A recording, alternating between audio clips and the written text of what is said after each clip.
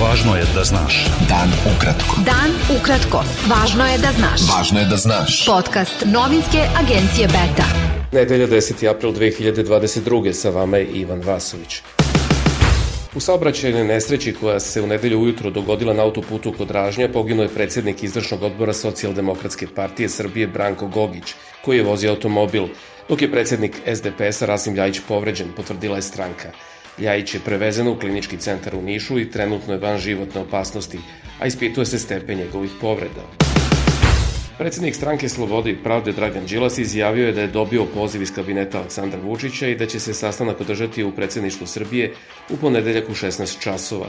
Tema razgovora će biti rešavanje političke krize u Beogradu, rekao je Đilas i dodao da predstavnici njegove koalicije u gradskoj izbornoj komisiji nastavljaju borbu za ponavljanje izbora na određenom broju izbornih mesta. Pokret Ekološki ustanak, koji je deo koalicije Moramo, ocenio je da gradska izborna komisija proizvoljno tumači zakon, jer nije u roku od 72 sata od prijema prigovora donela rešenje o primedbama i objavila ih na web prezentaciji. Koalicija Ajmo ljudi podnela je žalbu Upravnom sudu u Beogradu zbog toga što gradska izborna komisija u predviđenom roku nije odlučivala o prigovorima te koalicije na glasanje na 214 biračkih mesta u glavnom gradu. Koalicija traži poništenje glasanja na svih 214 biračkih mesta. Pokret Dveri saopštio je da se protivi besmislenim i antidemokratskim predlozima o ponavljanju izbora u Beogradu, dok izborni proces još uvek nije ni završen.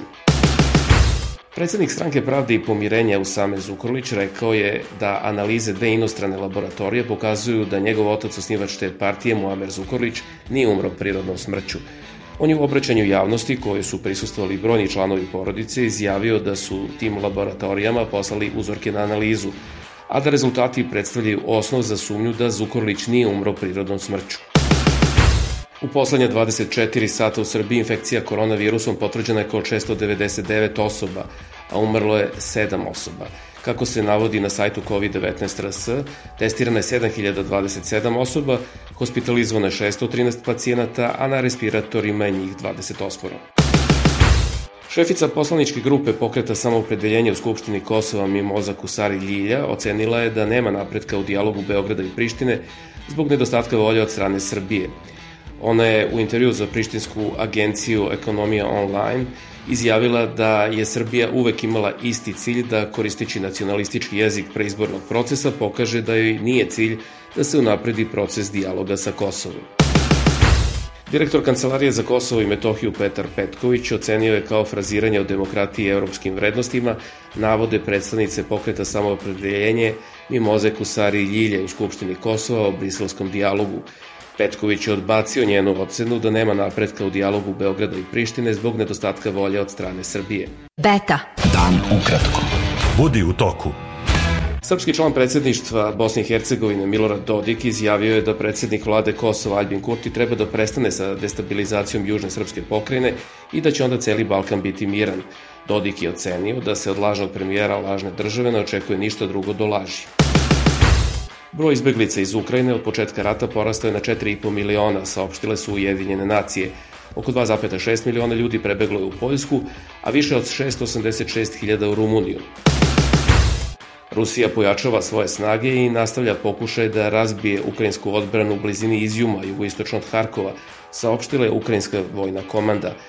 Kako se navodi, Rusija šalje pojačanje u Izjum dok nastavlja granatiranje Harkova i nastavlja sa pokušajima da preuzme kontrolu nad Mariupoljom.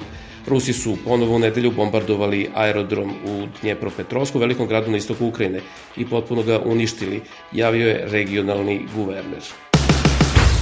Do sada je privedeno oko 2200 ukrajinskih muškaraca u godinama za vojsku dok su pokušavali da napuste zemlju, kršeći vanredno stanje, saopštila je ukrajinska granična služba. Ruske oružane snage nastoje da odgovore na sve veće gubitke Ukrajini povećanjem broja vojnika, tako što angažuju ljude koji su otpušteni iz vojne službe u poslednjih 10 godina, saopštilo je Ministarstvo odbrane Velike Britanije. Finska je vratila Rusiji pošiljku umetničkih dela iz ruskih muzeja koja je ranije zaplenjena u okviru sankcija Evropske unije. Finska carinska služba saopštila je da je Ministarstvo spoljnih poslova te zemlje dalo specijalnu dozvolu za vraćanje pošiljke ukupne vrednosti od oko 42 miliona evra. Birališta u Francuskoj u prvom krugu predsjedničkih izbora otvorena su u nedelju ujutro. a 48 miliona glasača biraće između 12 kandidata. Ukoliko nijedan kandidat ne osvoji više od 50%, drugi krug će biti održan 24. aprila. Međutim, prema ranijim procenama javnog mnjenja, očekuje se da će u drugi krug, kao i na prethodnim izborima 2017. ući odlazeći predsednik centrista Emmanuel Macron i kandidatkinja ekstremne desnice Marine Le Pen. Do 12. u nedelju glasalo je 25,48% birača, što je 3% manje u odnosu na prvi krug izbora 2017. kada je glasalo 28,54% ljudi, saopštilo je Ministarstvo unutrašnjih poslova. Bio to pregled vesti za 10. april. Sa vama je bio Ivan Vasović. Pratite nas i sutra. Prijatno. Pratite nas na portalu beta.rs I društvenim mrežama. Važno je da znaš. Dan ukratko. Podcast novinske agencije Beta.